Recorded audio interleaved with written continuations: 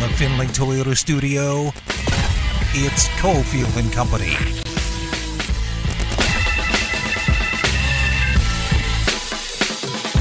All right, here we go. 4 o'clock hour. Adam Hill is here. Ari is steering the ship. It's Cofield. Going to kind of reorganize the 4 o'clock hour every day. We got some big news coming up next week that we'll tell you about. But here we go. Big 4 at 4. Battleborn Injury Lawyers presents the Big 4 at 4. Number 4. All right, let's come out of the gates here with... Very confused. I know. A lot of years of Big 5 at 5. With the other side of the NFL, and that's the losing side, right? When you get out of the gates, there's so much hype before the season, so much excitement, except for a handful of teams, my team, the Jets, being one of them. But there's so much hype, and it's such a downer when you lose that first game. And I'm going to tell you, if you come out in week 1 after a loss, and you are punching down, and I'll admit it, we are down, right? If you're going to go after the media in week 1 of a season, you are punching down, and I'm sorry, that means you're leaking oil, and I think it's a sign of bad things to come. And there were at least two guys who did it this week.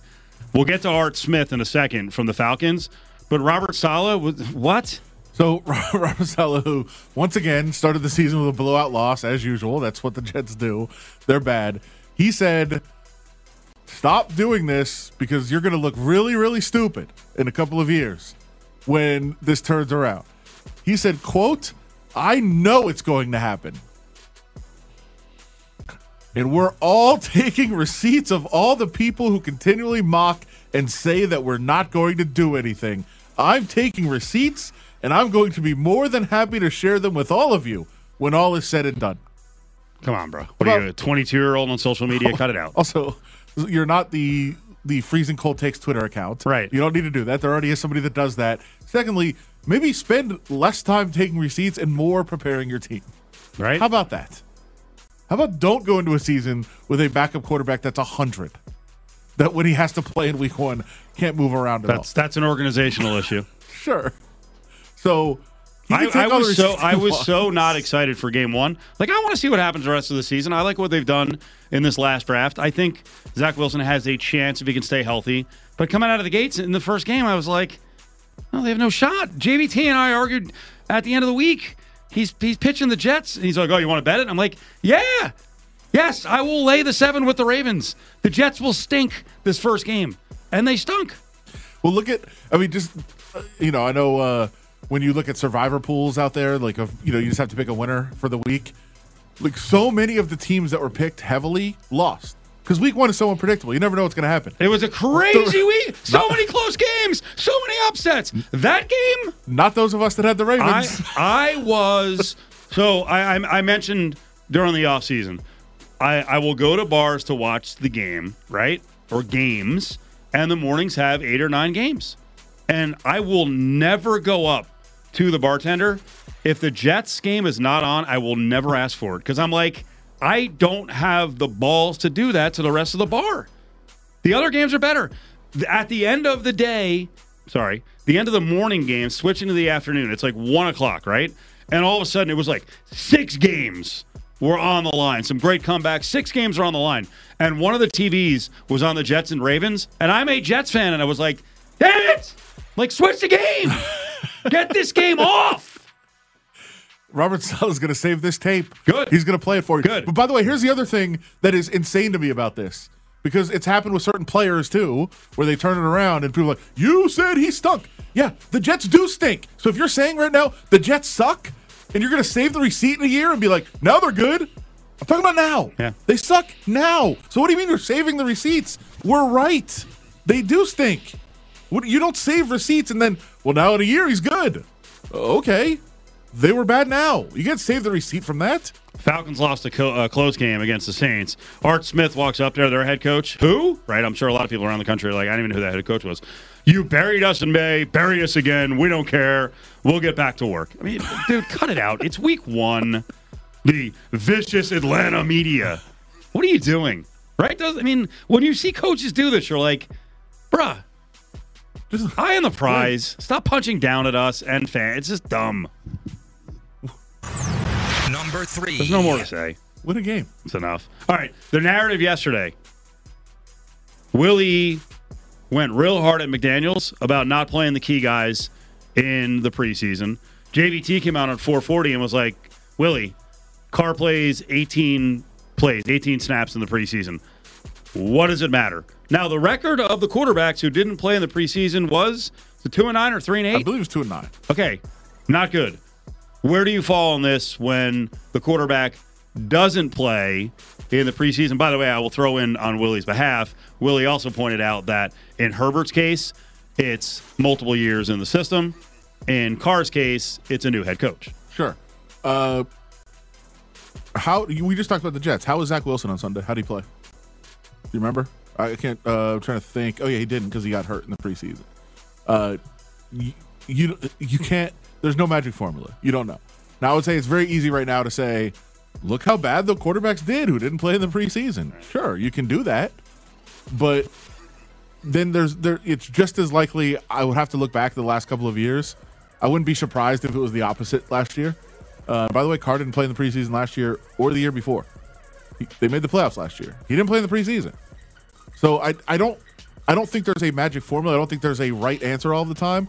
And you said you were watching the press conference earlier when Mick Lombardi was asked about this, the offensive coordinator of the Raiders, of, hey, do you think maybe some of the timing things, some of the things would have been a little bit better had the guys played in the preseason, the key players?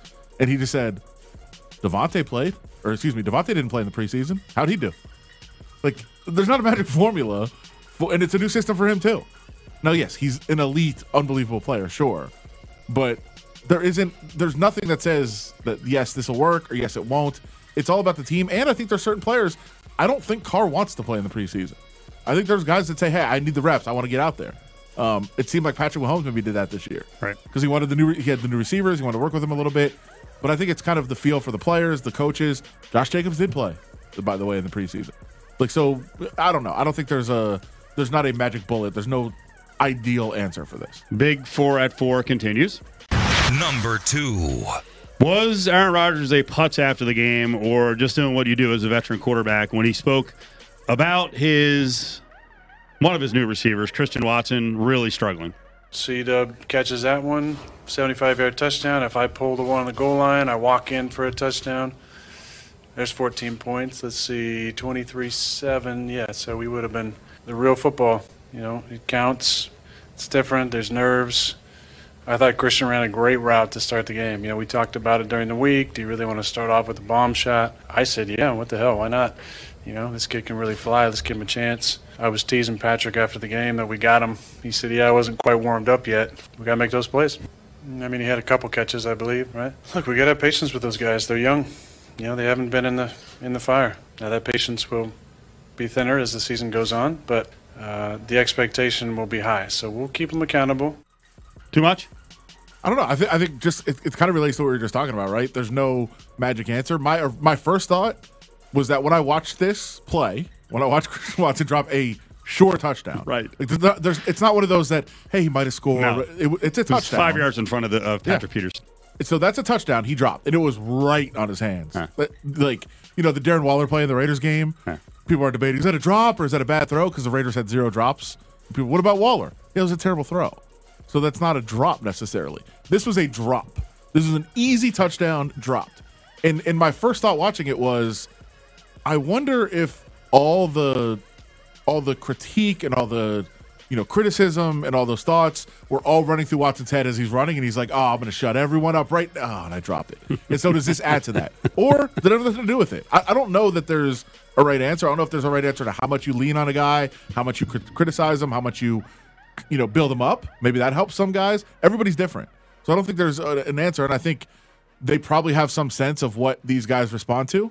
They don't have that years and years of building it up, but I think probably in practice they know what works and what doesn't, and you're going to treat guys differently based on how you feel they're going to respond to what you say. Colin Cowherd got all over Rodgers because he heard the word patience, and when he watched the game, he's like, hey, these guys made some mistakes, and Rodgers just gave up on them. Christian Watson drops a big-time throw to start the game. Would have been a touchdown. Maybe the game's different. Maybe the score's different. Maybe the momentum's different. But he didn't. He dropped it because he's a rookie. And then, by the way, rookie Romeo Doubs had a miscommunication with Aaron Rodgers early. And what did he do with both of them? Patience, understanding? No, he ghosted them. This was the fastest game those young receivers had ever played in. They played in smaller schools. Is he right? Not about the smaller schools part, because I think that's stupid, but about ghosting them, giving up on them. I haven't watched the full game to know. Right. He didn't target him very much until later in the game. But that said, you're a veteran receiver and you got guys out there and they're not making plays and they're not running the right routes and they're not in the right position. Yeah, for this game, I got to go to what I know. Yeah, and I think that's a pretty natural thing. Now, obviously, they also didn't have, quote unquote, their projected number one receiver, Allen Lazard, who wasn't out there. So we don't know how the routes are going to kind of shake out and how the distribution is going to shake out when they do have them. And I'd imagine he goes to those guys more later on in the year. But you're also losing a game. Like you've got to know, like, hey, we've only got a certain amount of chances here to try to make a comeback. Let's go with what we know a little bit more. I don't know that he just said, I'm not going to throw to you anymore because you dropped that, because you can't really do that. You only have a certain number of receivers on the field. It's not like you have 12 guys in a route. Like, you only have a couple of guys. Maybe they just weren't open. I mean, I don't think Derek Carr ghosted Hunter Renfrow. He didn't throw to him for almost 3 full quarters. I don't think he ghosted him. It wasn't there, and that's not the decisions that he made. Number 1. We opened the show talking about Denver's decision, the way they managed the clock, kicking a 64-yard field goal for a winner on 4th and 5 with timeouts left in about 20 seconds. We could sit here and do whatever, what everyone else is doing. We got on them. We could do what everyone else is doing. This was idiotic. This was moronic. This was asinine. This was offensive to math, to sports, to logic. I just read what Adam Schein on SiriusXM was saying. I will not do that again. I do want to concentrate on the other side. I bet Seattle. I bet it on the thought that, hey, it's the first game for Denver with this whole crew. There could be some growing pains. Seattle is a tough place to play. It's going to be loud. Russell Wilson's coming in. Yeah, he wants revenge, but he's apparently enemy number 1, which is a weird thing with the fans. It was not going to be an easy spot. Now, as I was watching my guy, Geno Smith, who I stuck by for a long time, even when he got punched in the face and had his jaw broken, I stuck with him. But I also know who he is. He stinks. Yeah. And last night, he was 17 of 18 to start the game. A couple of touchdowns. He finishes up with like under 200 yards, right? Wasn't it 195? On 23 of 28. And then afterwards, everyone's celebrating, and he gets in front of a mic with Lisa Salters and fire it. So for the folks you said had written you off maybe, what do you say to them? Yeah, they wrote me off. I ain't right back, though. That's the problem. I ain't right back. Let's go. When I heard that, I was like, I don't even know what that means. But I was happy for him. It was a cool victory for Seattle. If anyone wants to be like Art Smith or Robert Saleh and keep receipts, if Geno Smith is ever good consistently, he can go at a lot of people. But I'm pretty confident in still saying he stinks. And for everyone today who's rodding up, over Geno Smith, let's relax. It was an uneven game. The second half was okay. He threw 2 good touchdown passes early in the game. He's okay. And I guess it's my dream is that somewhere, I don't know where John Schneider, the GM, was sitting, because I think Pete Carroll does want to win to a certain extent. I wonder if Schneider upstairs is watching the game and he's like, damn it! God! Come on!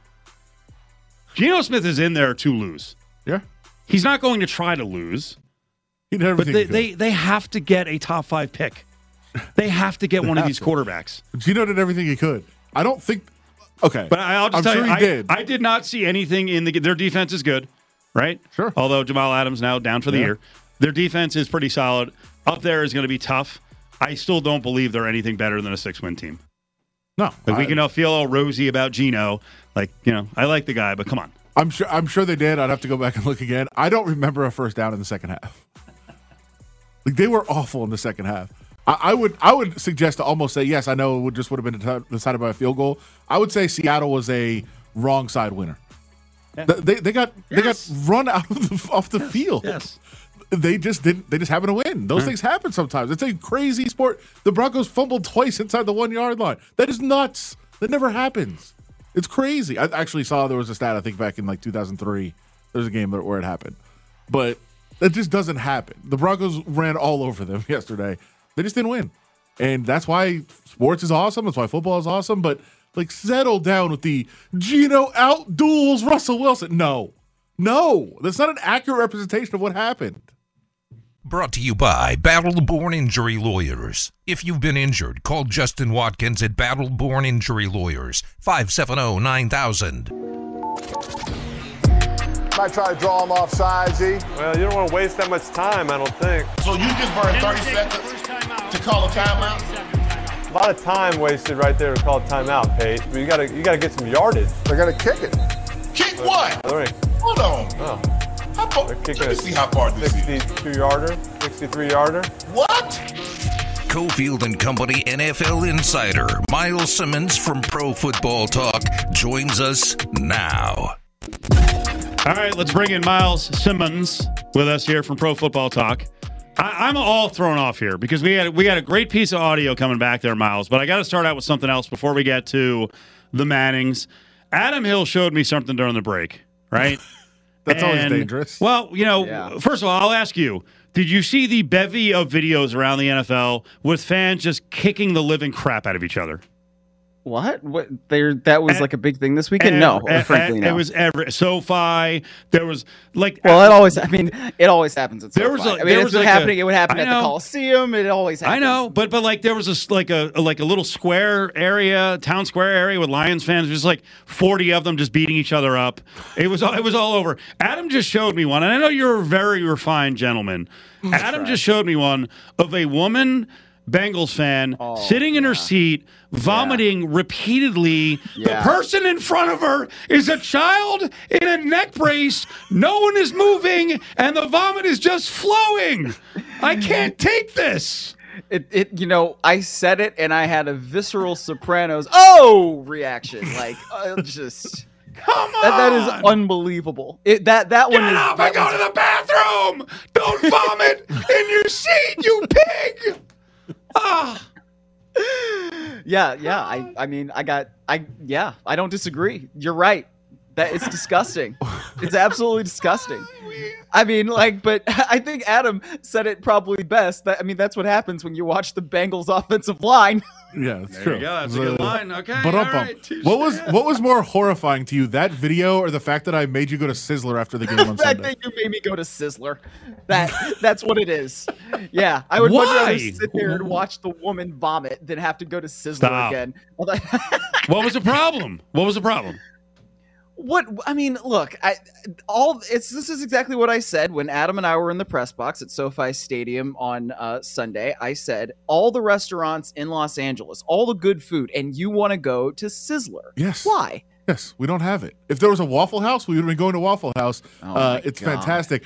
And by the way, almost worth it just for the look on your face when we walk in of, oh my God, I'm really here. It was great. It was fantastic. I told my mom, because my only exposure to Sizzler was when my uncle graduated and got his MBA, and he was like, we should go to Sizzler. And my mom was like, we are absolutely not going to Sizzler. So I was telling my mom last night, and she's like, yeah, you know what? Growing up in Olathe, Kansas, as she did, a little town just outside of Kansas City, like when the Sizzler came, that was a big deal. Yes. We loved we went to Sizzler all the time. It was a special occasion thing. And my mom and my stepdad loved the whole salad bar. Oh. My gram, may she rest in peace, loved a buffet. She loved it. Happy birthday to my mother, by the way. I don't think she's listening though. So for us that sorry they weren't so hoity-toity out in the mean streets. That was like a great treat to go to a Sizzler. It's great. It has great memories for us. And by the way, I'll say this: you bit in your steak, and you're like, it's not as bad as I thought.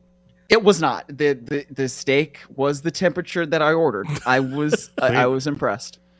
All right, give me your reaction to the clear mismanagement. He admitted it today. Nathaniel Hackett, and then you hear the Mannings are like, okay, what's going on? And then that was Shannon Sharp, right? And we should also Shannon Sharp kind of flipping out like, wait, what? We should point out Shannon was trashed, by the way. He was doing shots the whole fourth quarter, and he said, because I watched the Manicast. I love Manicast. It's fantastic. It's not for me. But like the whole stop. Well, you want to listen to what Joe Buck has to say about the game? Yes, I do actually. And Troy Aikman, I like those two. Sorry, I forgot. That's fine. But no, I think he said, I can't watch this anymore. I'm going to have to do shots. I would say he did like 6 shots in the fourth quarter. So that might explain the reaction a little bit. But yes, it was preposterous. No, I mean, like, I had pretty much the same reaction. What are they doing? Why are they kicking? I mean, I was expecting them to get right to the line and run a play on 4th and 5, because if you don't get it, you still have 3 timeouts. Right? You still have every single opportunity to go and win that game. Look, what Nathaniel Hackett said today, I almost think made it worse than what he said last night, because what he said is that was our mark. We were trying to get to X spot, that 46-yard line, so we could attempt that field goal. If a 64-yard field goal is your plan A, it's a stupid plan, it's a terrible plan, and it's the wrong plan. And, it's just the rare opportunity that everybody has to say, no, that was wrong. It's not just conventional wisdom. It's not just, the quote-unquote analytics folks that are like, nah, I don't think that's right. All of us agree that was the wrong move. It was ridiculous. And the explanation of that's where we wanted to go, that's our mark. That's a stupid bleeping mark if that's what your mark is and that's where you're trying to go to hit a 64-yard field goal. Are you out of your mind? I can't. Wow. Yeah. I'm fired up about it because it's so dumb. It's just dumb. Like, how many football games have we collectively watched together? When was the last time that you saw something that dumb by a head coach? What is going on? I mean, I know it's his first game as a head coach, but like, can he call plays and manage the game at the same time? Because that wasn't the only thing that was wrong, right? All the delay of game penalties. Yep, well, how do you have that many delay of game penalties? Yep. What's going on? And like, man, Nathaniel Hackett, man, he's got to shape up quick, because like that's not going to work. Boy, I love that one. One of our buddies was on last week from Denver, and I was like, let me tell you, one of the Achilles heels, I do not like this coach being the OC and the head coach at the same time. And the first game, he gets all discombobulated. Diana Rossini from ESPN said about Hackett, what's funny is I had conversations with, quote, football people in the league today about his decision, and nobody was crushing him. Really? Okay. I don't believe that. Maybe they didn't believe. Maybe they didn't to her. Yeah. But I'm sorry. Like, it's a stupid decision. It's a bad process. You don't go for a 64-yard field goal as your plan A. That's dumb. They're not at altitude. If it was at altitude in Denver, I could almost understand it. The ball travels farther at altitude. We all know this. But they were in freaking Seattle. They're 16 feet above sea level instead of 2,358, I think. I don't actually know if that's right. Mile high? 5,000? Yeah. 5,200 plus? Yeah, 5,200. Yes. Come on. Oh, is that what it is? What is going on? Pro Football Talks.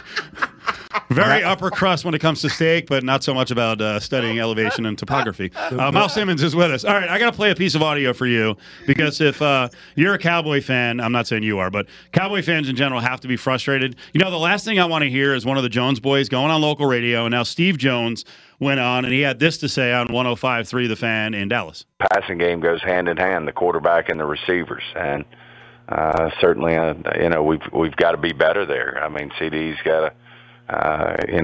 He's got to improve and work his way into being the number one receiver we think we can. Obviously, you've got a guy like Michael Gallup who's going to be coming sooner than later.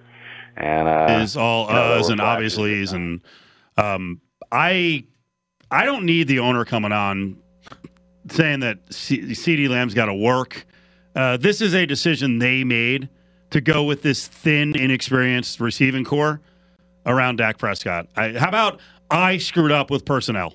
Oh, well, he's never going to say that this early in the season. I mean, I understand wanting to see more out of CD, but I don't think that going on the radio and saying it like that is productive at all. How is that productive? How does that really help you? I don't think it does. And now that Dak Prescott's out, like, the Cowboys season is bleeped anyway. Like, that's just not, like, whether he's out 6 weeks or 8 weeks or 4 weeks, whatever it is, you lose your starting quarterback for that long of a period of time. Like, that, it really messes up your season, and it can totally trash your season. I mean, they have a chance to still be the 7 seed, I guess. But you guys think that, like, one of those other teams in the NFC East is going to win the division? I mean, I certainly do. I don't know. I think the Cowboys now are fighting to win like 7 games.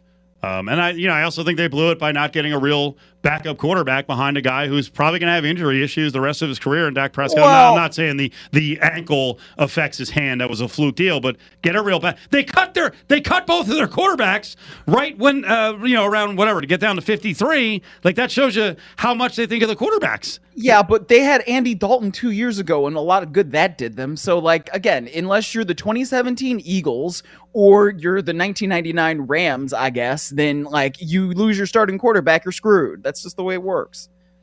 I don't agree, but we'll continue this argument another time. We can go through a laundry list of decent backups who could be brought in, and we'll see if they roll the dice on Cam Newton. I'm not sure what that's going to do for the 5 or 6 weeks. Cooper, you know what? We'll let it play out. I expect nothing from Cooper Rush, and like you just said, essentially their season's over unless Dak comes back and can go like 7-1 down the stretch. Right. It's craziness. It's total craziness. All right, let's look ahead to Chargers and Chiefs because you can give us your impression of both teams. Are the Chargers deserving to be within 3.5, 4 points here on the spread? Yes, because they're division rivals and it's a short week and weird stuff can happen. And Justin Herbert is really, really, really good.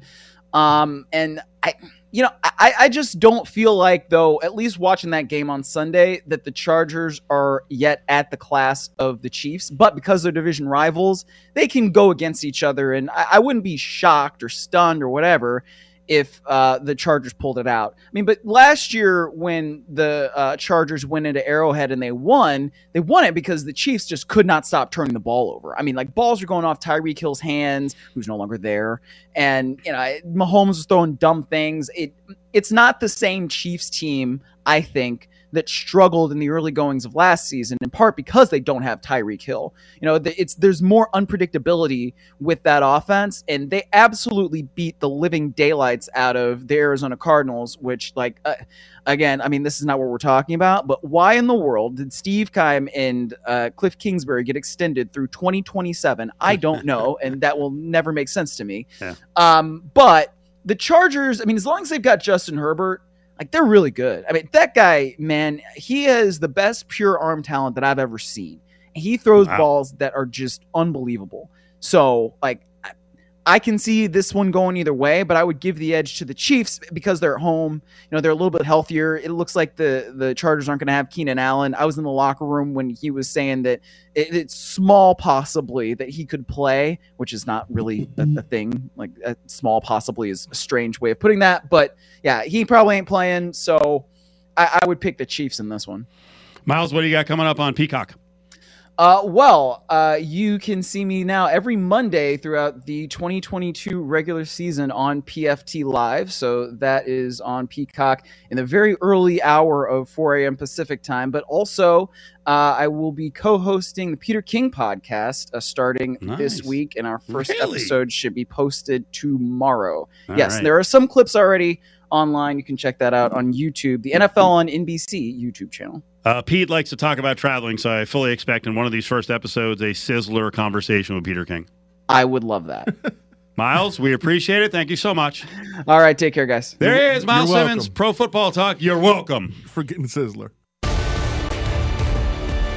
Today's Cofield and Company is presented by Ellis Island Casino, home of $5 microbrews every day and all-you-can-drink packages during NFL games. Well, my job is about physicality, and I can go out and almost be a brute, right? As long as I'm in the right spot, and now I got to go be more physical than this guy. And so now I can focus on attacking. When you play quarterback, that's not really what it is. Yeah. I actually don't want you amped up. I don't want you hyped. I want you focused, and I want you to be able to lead the team, and you be calm. Now, back to Cofield and Company in the Findlay Toyota studio. Was Russell Wilson too amped up? We're going to break down week 1 in the NFL and then some of the overreactions leading to week 2 numbers with Sam Panayotovich here in less than 5 minutes. But first, the giveaway, 364-1100, 364-1100. Alice Cooper, special guest, Ace Frehley, Dollar Loan Center in Henderson. AXS.com is where you can grab your tickets. But we've got 2 free tickets right now. Alice Cooper, Ace Frehley. September 8th, Dollar Loan Center, 364-1100, caller 7-364-1100.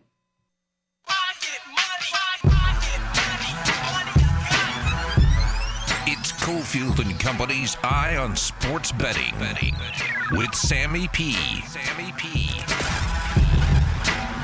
Time to check in with Sam Panayotovich. Adam Hill is here. It's Cofield, Ari as well. Sam, are you still alive in Survivor?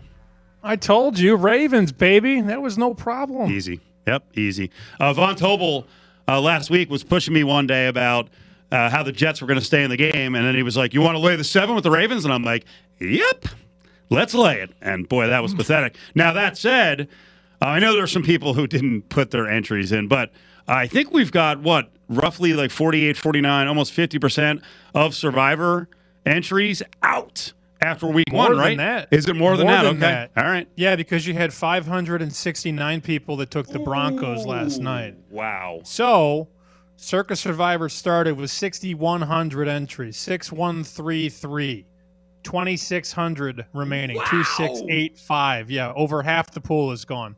Wow. And you know what's funny, Steve and Adam? It's like the 2 people that took the frickin' Jets, or the 3 people that took the Lions, or the 8 people that took Jacksonville. Like, what are we doing here?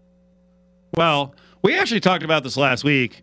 Adam had Derek Stevens on for us, and Derek was going through some kind of alternate ways to do it. If you had multiple entries, maybe you pick a big upset, and then you're on the right side of the field disappearing. Wasn't that kind of the conversation, right, Adam? The hope is this week, the week goes exactly how it went, except the Ravens also lose. Yeah. And then all of a sudden you have one of these obscure teams, and you're like, all right, look, now I've eliminated like 80% of the field and I can move on. That just seems like a crazy way to go about it, but I think that's the strategy. Look, I understand, and I talked with Derek for some stuff on Nesson, and he had that laminated chart unveiled on his table. It looked like the Holy Bible, and he's going through all these strategies, and he rattles off, the fade, the double fade, the Merlin reversal. I'm like, what the hell is the Merlin reversal? Merlin reversal he mentioned on our show, too. I don't know what that means. Nobody does. You didn't go Merlin reversal. I still don't know what it is, and I'll tell you what, I'm one of those people that will just try and, I'll figure it out down the stretch because we have upsets every week. I'm not one of those people that is going to go, well, I'm going to save the Packers. No, I'm going against the Bears on Sunday night because the Bears suck. This game is not played in a swimming pool, ideally, like last week's. They're going to lose to the Packers. I just want to move on. I want to survive. I don't want to get cute. I like that move too. We were talking a little bit about the strategy of playing guys in the preseason or not playing guys in the preseason. We saw the record came out. I guess it's 2-9 of guys that did not play in the preseason in terms of quarterbacks and how they played. Do you take anything from that moving forward for maybe your handicapping next year? It's a good question. I honestly hadn't thought about it one bit because I don't really value the preseason all that much, but that's a pretty nice record if you're fading those people, right? You're 9-2. Of course, that goes away in week number 2 because everybody's got time under their belt now, but that's wild. So the quarterbacks that didn't play were 2-9? Yeah, they were terrible. They were terrible, and obviously that's a big narrative with the Raiders, but I also think it's way too small a sample. Yeah. We got to do more research on this and see what the record is going back 5 years. That's my thought, Sam, because it could easily have been 9-2 last year. We just don't remember. So I was like, I'm not going to really take anything out of this necessarily, but it might be worth starting to go back and research from the past. Well, you just did something an influencer would do. Give a trend without context. Sure, of course. Sam Panayotovich, Nesson, Fox Sports. All right. Go ahead, Adam. Yeah, we've had 1 week in the books. Obviously, we don't want to make any rash decisions or anything, but who were the 3 best teams that you saw this week? Kansas City was number 1. I think all the questions about what will they look like without Tyreek Hill went to the wayside because it was impossible for the opposition. Granted, Arizona's not great. It was impossible for them to key on one person. Because you thought when they had Hill, all right, we're going to double Hill, and then we'll take away the middle, we'll bracket Kelsey, and then who else will beat us? Well, they got younger, they got almost quicker. I don't know that they got better at receiver, but there's more depth at receiver. They looked like one of the best teams in football. I think every conversation we have starts with Kansas City and Buffalo, and then who's number 3? Look, I don't want to get too excited here, but Steve, you and I have talked about this team for 6 weeks now on this program. Did you see what the Minnesota Vikings did to that Green Bay defense? Yep. Justin Jefferson was wide open multiple times. Dalvin Cook didn't even have a good game, and they still beat the snot out of the Packers. Are the Vikings a top 3 team? I'm not there yet. But man, did that team, I mean, how much better did they look than Green Bay, a team that played in the NFC Championship last year? You're not getting value now as, well, would you bet them to win the NFC North now? Plus 140. Packers favored plus 115. No, I wouldn't. I'd go a little bit bigger than that. And again, you and I discussed this before the season started. They were 20-1 to win the NFC. That number is long gone. The best price you could find right now on Minnesota is plus 950. So after one football game, their odds have been slashed more than in half. But that's a team, I think their ceiling is NFC Championship game. And if they go there, they don't have to really win that game if you have an NFC ticket. You know, you could hedge off it in the championship game. But that is arguably the best offense in the NFC. And that's not hyperbolic at all. Give me some week 1 overreactions that have now moved into week 2 with numbers being set.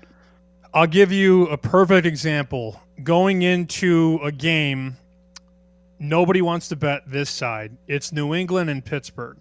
I actually put this Twitter poll up at SP Shoot. I asked anybody betting the Patriots -1 at Pittsburgh, ? I gave you 3 options. Yes, no, and hell no. Of the 830 votes, 46 said hell no, they would not bet the Patriots. 30% said no, for a combined 76% on the no. And only 24% of the people will bet the Patriots. Now, I'm a little skewed because I'm in Boston, in New England. But with no TJ Watt, with a banged-up Najee Harris, Mitchell Trubisky against Bill Belichick, and did you look at the box score? Cincinnati had 20 more first downs. They had over 170 more yards. They had the ball for 17 more minutes, but Joe Burrow just threw 4 picks. And the Steelers still tried to lose that game. How are people so excited to run to the window and bet on Trubisky and a bad offense against Belichick? That, to me, and the line's moving the other way.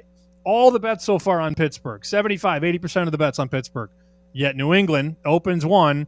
We're at 1.5, and we're getting closer to 2. This is going to be the ultimate pros against Joe's games. That is going to be one of the bigger decisions for the house because everybody is going to bet Pittsburgh because they beat the Bengals. What do you got, Adam? No, are you saying it's important to actually look at, like we mentioned earlier, the Seahawks and Broncos game yesterday? You couldn't possibly watch that game and think the Seahawks were a better team than the Broncos.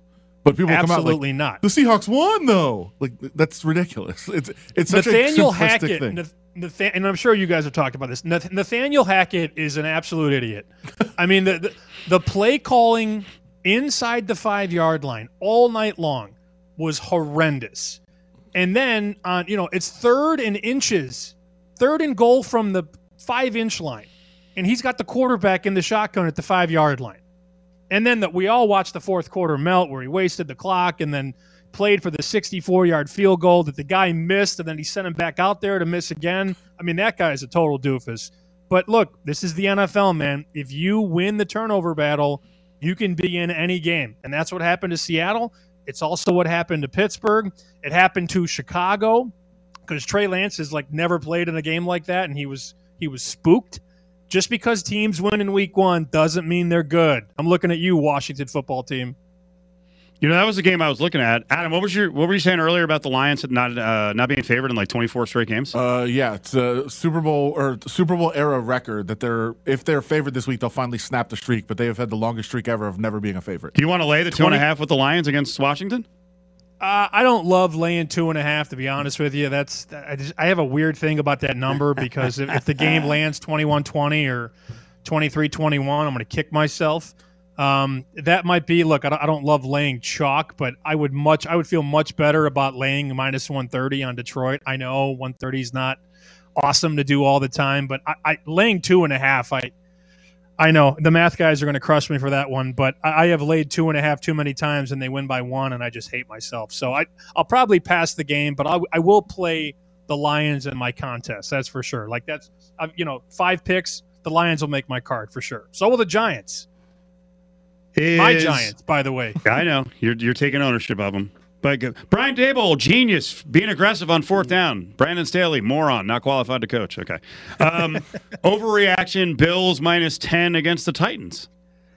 It's an overreaction for sure. Okay. That being said, you have to make it that high because if you're booking bets, you gotta sort of entice me to take Tennessee. Like, imagine if you made this 7.5, 8, 9, you just write it up anyways.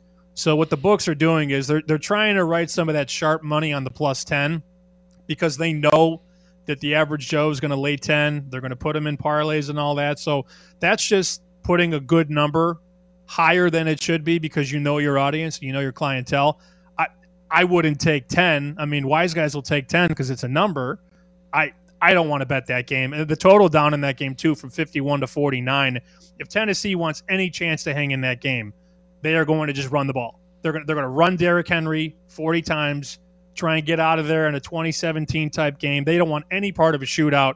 But if Buffalo dictates the tempo early, they go up 14-0, man. Good luck trying to dictate the pace down 14. Heisman watch. Well, we've got a new guy moving up the charts. We know him. But where's Caleb Williams now from USC? So I'm looking at the Superbook odds right now. He is the co-second favorite. It's really close between three guys. C.J. Stroud from Ohio State, quarterback, 5-2. And then Bryce Young from Alabama and Caleb Williams, both plus 350 at this point. Look, man, there may not be a better quarterback-wide receiver combo in the country than the one Lincoln Riley has at USC. Caleb Williams already completing almost 80% of his passes. 600 yards, give or take, 6 scores, no picks, but he's throwing to the Biletnikoff winner, Jordan Addison, who was at Pittsburgh last year, and now he's at USC. That combo right there is the best combo in football. Now, it doesn't mean USC is going to win 10, 11 games because you go 9-3, you probably don't win the Heisman, but that offense is even better than I thought, man, and they're loaded at wide receiver. They have a good running game. The line is solid, and they have a top 3 quarterback who's going to be in the NFL as early as next season. Sam Panayotovich, NESN, Fox Sports. We got about 45 seconds left in our spot today. The bartender, the world's ultimate mush. What happened? Yeah, he just stinks. He had the Titans. He laid 5.5. He said Saquon Barkley was washed, and he rushed for almost 200 yards. He's just the gift that keeps on giving. Granted, he did have the Bills opening night like everybody, but he's going to lose more than he wins. I have to plug this too. Our buddy Tony Miller is going to be on Chicken Dinner on Friday, so you may want to check that episode out. It's going to be a good one, I promise. Nice. Did you shoot a couple of the Claus Azules with the victory or not? I saw you use that bottle in your picture. You know I did. Yeah. You know I did. And, it tends to happen. When bottles are around, bottles have to be put down. That's the way it goes. I'm well aware of that. Sam, thank you so much. All right, guys. See you. Bye. Celebratory mood with the SO after the Chargers' victory on Sunday night. We go to a casino. She's like, the Don Julio 1942. $35 a shot. Yeah, let's get a couple. Sits there for 5 seconds, right? She turns to her side, knocks it all over the counter, didn't drink one drop. The Football Frenzy. Hey, you hit me so hard down there. The Football Frenzy on Cofield and Company. Yeah, doing some new things on, if I can say it, doing some new things on Cofield and Company. Adam Hill is here. That's not new. Ari's here. That's not new. But Football Frenzy every day at 5. Now Big 4 at 4. Every day at 4. Makes sense, right? Makes sense. Let's do a giveaway coming out here at 5 o'clock hour. We're going to cut it off a little early today. Aces basketball, game number 2 of the WNBA Finals coming up right here on ESPN Las Vegas. The game over at the MUA McUltra Arena. We got a residency going down rest of the year. Park MGM, Aerosmith. Deuces are Wild residency. You can grab your tickets at Ticketmaster.com, but Ari's got a pair right now. The ticket window is open. 364-1100, Aerosmith. In Vegas, 2 tickets, 364-1100. Because she showed me the video around 4:20 today, I can't let it go. I do have to follow up on it for a second because it's been a topic of discussion for the last show and 3 quarters. You sent me over a video of some fan behavior, and we saw a lot of fans shacking a fool around the National Football League. And the latest one you sent me was a Bengals fan sitting in her seat, vomiting repeatedly on the ground and herself, not moving. and there's a like a young girl, 13 years old, maybe in a neck brace. Her dad has no idea what's going on. She's got her bag underneath this. Did you see her bag underneath the seat? Because I noticed that. And it's like this real, like just spraying vomit. It's not going on her, but it's leaking down. And I'm just some got on her. The NFL is so image conscious. Are beer sales, and in this case, I think it was a White Claw in front of her. Yeah. Are beer sales and seltzer sales that important that they're cool with all these videos of just people annihilating each other and vomiting on each other at stadium? That's acceptable? That doesn't represent the real fans, Steve. It's an isolated incident. Here's the thing. That is the real fans. Of course it is. Of course. While the frou-frou people are up in a suite, probably vomiting on each other up there. Maybe they'll go to the bathroom. This woman would not get up from her seat and was just vomiting repeatedly. And more at games, there are a lot of fans like that who are just destroyed. Well, to be fair, in Cincinnati, that's a beautification project.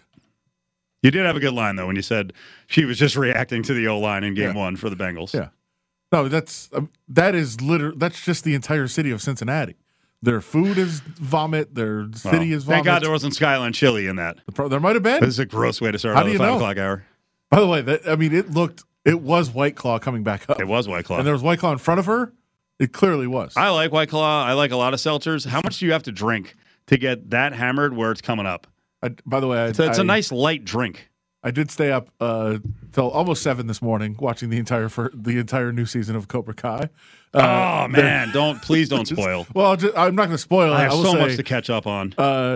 Johnny, not impressed with. He discovers seltzer. Of course. And Johnny Lawrence orders one, and he's not happy. By the way, did they brand place with the seltzer? They did. White Claw. They did. Oh yeah. So White Claw bought a spot. He's like, White Claw. That sounds badass. No. Did the snub nose, the mini bottles, the small bottles of Coors re-up? Oh yeah, because that's been there the whole time. Moment. He's a man's man for not liking seltzer. Kidding. Johnny and Daniel's son, they share a moment. I'm not going to know any of this. But no, I'm not going to. But I'm just going to point out that they shared a moment, and he says, "Hey, thanks for the banquet." Like he calls out the Coors banquet. Yeah, of course. I do have to thank you while I'm trying to catch up on all these TV shows. The Donaghy NBA documentary. I know you said it wasn't good. I think it's amazing. It wasn't good until the last 20 minutes. I thought it was. The characters in it are amazing. The dirtbags that are around Tim Donaghy. Folks, watch this. Well, it's on Netflix. And then knowing what we know now, watching David Stern, or as we dubbed him, Don David Sternio, because he operated when he was alive like a mobster. Yeah. Threatening people, but very quietly. Watching him laugh at press conferences like this whole thing was so absurd. And with that, you know what? I got it for tomorrow. I got that for tomorrow, and I got another documentary we're going to tee up for tomorrow for a couple of good topics. I'm ready. But that's recommended viewing. That was really good. Yeah, and it's just that Southeast Pennsylvania, all of them, all the trash. Just listening to Donaghy speak, and he's lying throughout the whole thing. Well, that's a good question. We'll get into that tomorrow. Who's the biggest liar? Who's the? Because I think there's a lot of people lying, lots, to cover their ass. It's maybe not Baba. What a tease. What's going on with Andre James, the starting center for the Raiders? Andre James, what's going on with him? Because now it looks like they've added another center to the roster. Yeah, they did, and I'll just kind of go back and for those that didn't see my story the other day, Andre James, if you can find the clip, it's all over the place on social media. I'll retweet it later. Actually, last play of the game for those that think back, Raiders had last offensive play of the game for the Raiders, last significant play before the kneel downs. Raiders have a 4th down. They're trying. If they score a touchdown, obviously they can win the game right there. But they have 4th down. They get a sack. Derek Carr fumbles, and Andre James dives to try to get the ball. Joey Bosa dives at the same time, and Joey Bosa's helmet hit Andre James' helmet, and you could see Andre James is kind of sprawled out, face down on the ground. Didn't look great. We walked into the locker room afterward.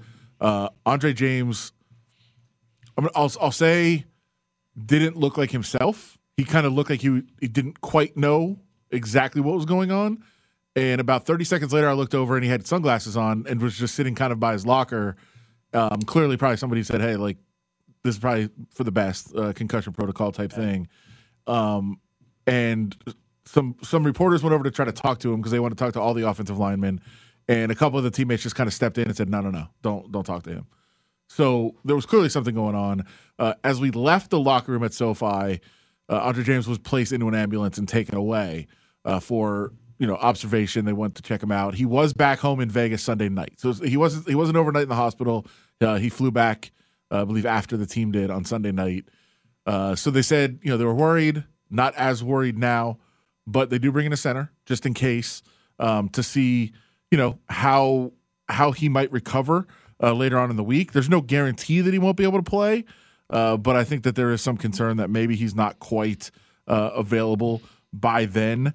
But I don't know. It's a rough spot for them to be in. They also brought in Asemele to have a workout today as well. Tell people who Asemele is because it's a name from the past. Former Pro Bowler. Yes. But he's played 8 games over the last 3 seasons. Didn't play at all last year. Last time he was on the field was Week 5 for the Chiefs in 2020. And he tore tendons in both knees at the same time. Oh, come on. It was a horrible injury, and then missed last year completely. So 8 games over 3 seasons. But I'll say this: he's been posting some workout videos. He looks to be in incredible shape. So if he could be anywhere near what he was when he was a All-Pro, I believe 2015, that would be helpful. But it has been a while since he played at that level. The guy they brought in is Billy Price, former first-round pick of the Bengals. 2018. Didn't find a team this offseason. He's kind of waiting around a little bit, and they bring him in, so he's there. We'll see how quickly he can get up to speed, but I think it's mostly insurance policy in case Andre's not ready. You never know how these things are going to react. You never know how quickly somebody's going to get through protocol on that, but they Price definitely have that. He wouldn't be the guy who's playing. He's a backup to the backup. Grassu they called up, but Okay. they need, and Dylan Parham maybe plays center. Right. They've worked him out. It's other guys in the mix. And by the way, there's a lot of question marks on the offensive line. So the more talent and ability and bodies you can have in there, the better. Johnny Simpson, one of the question marks, and what was going on social media? He still has his Instagram, but he did tweet a peace sign. He tweeted the deuces. If you want to. If you want to use the slang, he just tweeted it and then deleted his account. Is he mad at the Raiders or just tired of Twitter? Again, this is not quite Trent Brown. Like, Trent Brown would always tweet things and we'd be like, who knows what he means? Let's try to get some sort of a translator or some kind of a psychic to read the cryptic messages. I don't know. I said that's what everybody's taking it on social media as, oh, he's mad at the Raiders or something going on. Obviously, with Asemele coming in, maybe he's saying, oh, I'm losing my spot, whatever. He didn't delete Instagram. He's still on Instagram. So my thought was, maybe he just doesn't like Twitter. He could have just been saying deuces to Twitter. Like, that's very possible. Now, tomorrow, locker room's back open. We can ask him. I don't know if he's going to answer. But maybe he just doesn't like Twitter because, like I said, he's still on Instagram. And Twitter it does seem to be a more toxic place in general. So maybe he's hearing a lot. He's seeing what a lot of people are saying on Twitter and doesn't like it anymore. I don't know. We'll find out. But certainly a lot of people are reacting to that today on social media.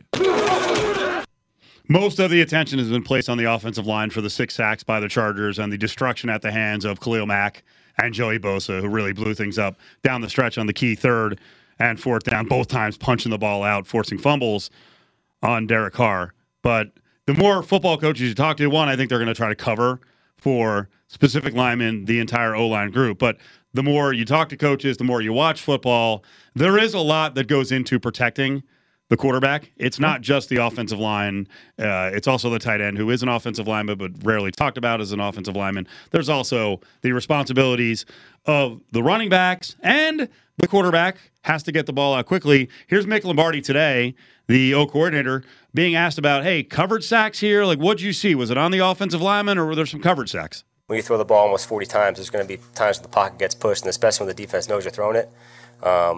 And like you said, the covers dictated the sack, and, going back to everybody doing the right thing, right? Whether the quarterback taking an easy throw or the receiver running the right route at the right depth, all that stuff comes into play. And next thing you know, we gave up in negative yards on the one gadget play we ran or whatever, what have you, on the reverse to Devontae. But other than that, really, I thought the offensive line did a good job of anchoring and staying in there. And then obviously we would like to get the ball out more on time, more consistently. Okay, ball out on time, right? McDaniel said that a lot yesterday. Quarterback. And both guys stood up for the offensive line. Lombardi said 3 or 4 times today that he thought they did a good job.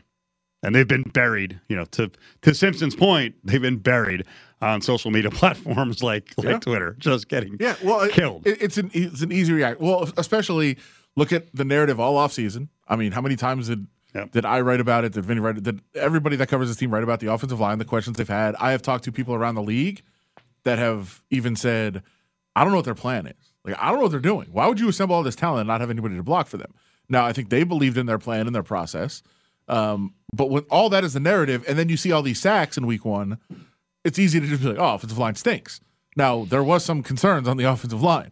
There was a couple of guys that, listen, Colton Miller had one of the worst games of his career. It was awful.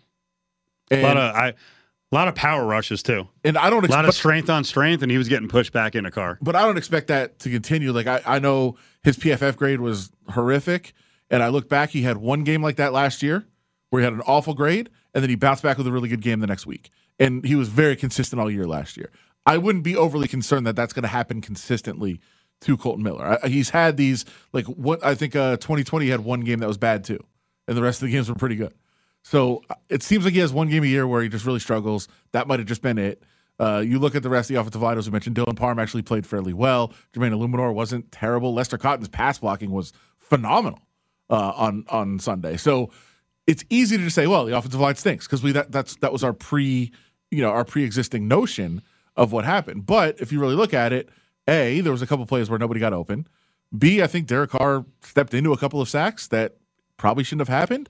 There was one sack in particular where there was a very, very actually it wasn't a sack. I'll tell you what play it was. The underthrow to Renfro that got intercepted in the fourth quarter, which was just a terrible pass. Now, if you watch it, there was absolutely a lane to step up and make a throw. He didn't. He actually stepped into an offensive lineman who was being pushed back, but there was a pocket there that he could have stepped up into. So it's easy to say, "Oh, offensive line stinks," and there was times that they did, but it's not the only thing. We mentioned the Devontae Adams play, the trick play. I still don't know what Darren Waller was doing. And Derek Carr stepped into a couple. The offensive line was responsible. There was a couple plays where somebody was supposed to chip. I know Brandon Bolden got pushed back really bad on a play that he was pass blocking. There's plenty of blame to go around instead of just saying, well, the offensive line stinks. You have to take a little deeper look at it. Aces game coming up. 5:30 pregame, 6 o'clock tip, WNBA Championship Series, game number 2. They lead 1-0. Tomorrow, we're going to be on the road at the Rampart in the Sportsbook. That's a great place late night. I mean, we want you to come by from 3 to 6 when we're there, but it's a great place late night to hang out. They've got Rampart After Dark at a beer and a shot special available at all the casino bars. Also, at the Earl Grey Cafe, there's so many cafes that just are not open late night anymore. Their cafe at Rampart is open all night long into the morning. Midnight to 5, they've got graveyard specials, breakfast items, cheeseburger, quesadilla, and those are all $6. So $6. I mean, that's what we love about Vegas is the overnight food specials for just $6. All right. Maybe you wrote this and I just hadn't seen it, or maybe I missed, you guys doing it on Friday. You picked the order of the AFC West? Yeah. What was your prediction? Well, it goes back a little bit more, too. Everybody talked all offseason about the AFC West and, it's so good, it's so unpredictable. Any of the teams can finish first or fourth. It's going to be wild. And I thought that was the case. I've thought all along, like I said, I wouldn't be surprised if anybody wins it. Would it be shocking to me if the Raiders won the division? No. Would it be shocking if the Broncos did after last night? Maybe. But would it be shocking? No, not necessarily. So I thought it was completely unpredictable and wild. And then there was a collection of handicappers and football people that were in town at Circa a couple weeks ago. And so I kind of decided to pose the question, right? I had about 12 guys there that were all very, very sharp minds. I won't include myself, so I'll say 11. Very sharp minds. And I said, what's the order of finishing the AFC West? Without them hearing each other, individually. And 9 of the 12 had the exact same order. And almost everyone was very, very close. And that order was the same one I had, was Chargers, Chiefs, Raiders, Broncos. And that was what I picked. Again, not obvious, not an easy answer. I think anybody can finish anywhere in this division. But I thought it was really weird that everybody had the same thought kind of where this was going to go. It was a pretty consensus opinion that it went Chargers, Chiefs, Raiders, Broncos. Now, after week 1, Chiefs look really good. It's going to be tough. It's going to be tough to beat them, but their schedule is brutal ahead. So maybe the Chiefs are there, but it's, I think after week 1, you look at that and say, yeah, Broncos might be the worst team, although they played fine last night. They just had some coaching issues. It'll be interesting to see how it plays out. But after week 1, I don't think you necessarily change that opinion. Yeah, my opinion was the Chiefs were going to win the division. Chargers were second. I'm not changing that. And I don't think this next game is going to – I mean, the Chargers could go there. I guess it might move towards changing my mind. I don't know. Without Keenan Allen and what are we going to have, 80%, 90%?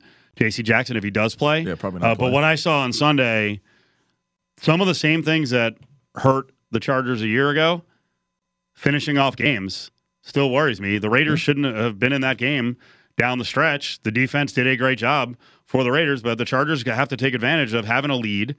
Down the stretch, Raiders allowed, 2 first downs, forced 3 3-and-outs. That was in the final 5 drives yesterday.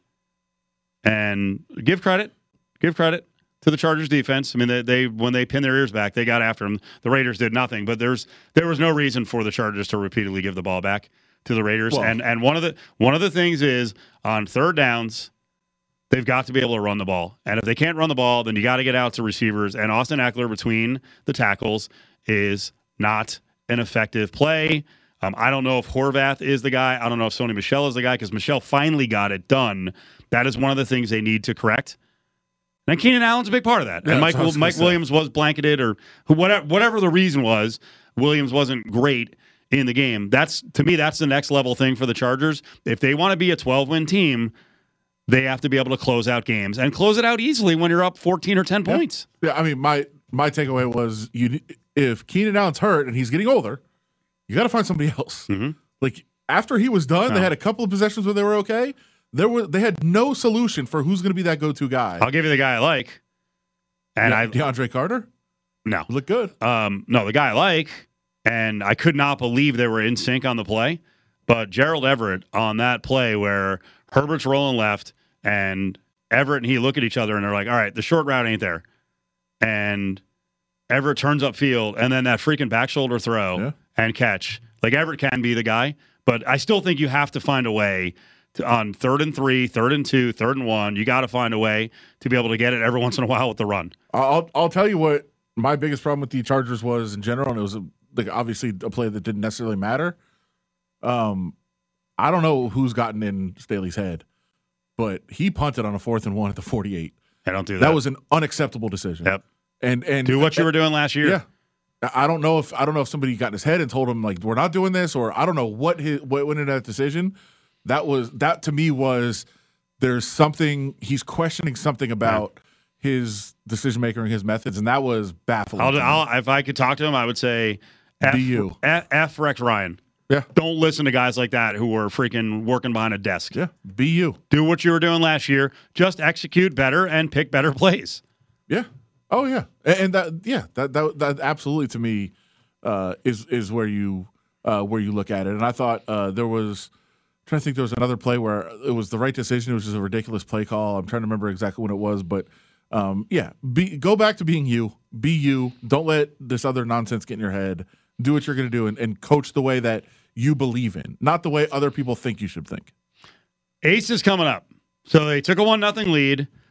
Boy, that was a rough game, right? Yeah. The Sun wanted to slow things down. Brawl ball, 67-64. It was one of the lowest scoring outputs for the Aces all year long. Becky Hammon seemed to suggest that she's got some adjustments on the way to open things up. I wonder what she does. Yeah, I don't know. Well, I'll start by saying, first of all, this game is massive. Obviously, if you're up 1-0 in a best of 5, it's massive anyway. But just to put it in perspective, they just flashed the stat up there, and I have not looked at this. They literally just showed it like 2 minutes ago. Teams that go up 2-0 in the WNBA Finals, 15-0. So that tells you how big this game is tonight if the Aces can actually get the job done at home. Kelsey Plum has struggled scoring the ball. I think it was pretty late in the second half when she finally scored her first point the other day. If she can find a way to open it up, and obviously the way that everyone else on the team is playing, find a way to run, find a way to move the tempo, and find a way to win this game, and you're one step away from bringing a championship to Las Vegas. Be pretty cool. Yeah. Be a good story. Delivers on, what the goal was here. It's always a goal to win a championship, but, they looked at the team a year ago, really the last couple of years, as one that underachieved when it came time, the most important time of the year. And Lambeer playing, big basketball, and it's like, that's it. Let's go to FIBA ball. Let's get smaller. Let's run everyone out of the freaking gym, and now we'll see tonight if they make the adjustments and they can get this game back where they're comfortable in the 80s, 90s, 100s. I believe their boss, Mark Davis, has told them get the job done in 3 games, sweep this, because Game 4 would be in Connecticut on Sunday, the same day as the Raiders' home opener, and he has said he would go to Game 4 in Connecticut. So, wow, that'd be a big decision. Coming up, Aces game. Reminder tomorrow, 3 o'clock start. Cofield and Company on the road inside the Sportsbook at the Rampart.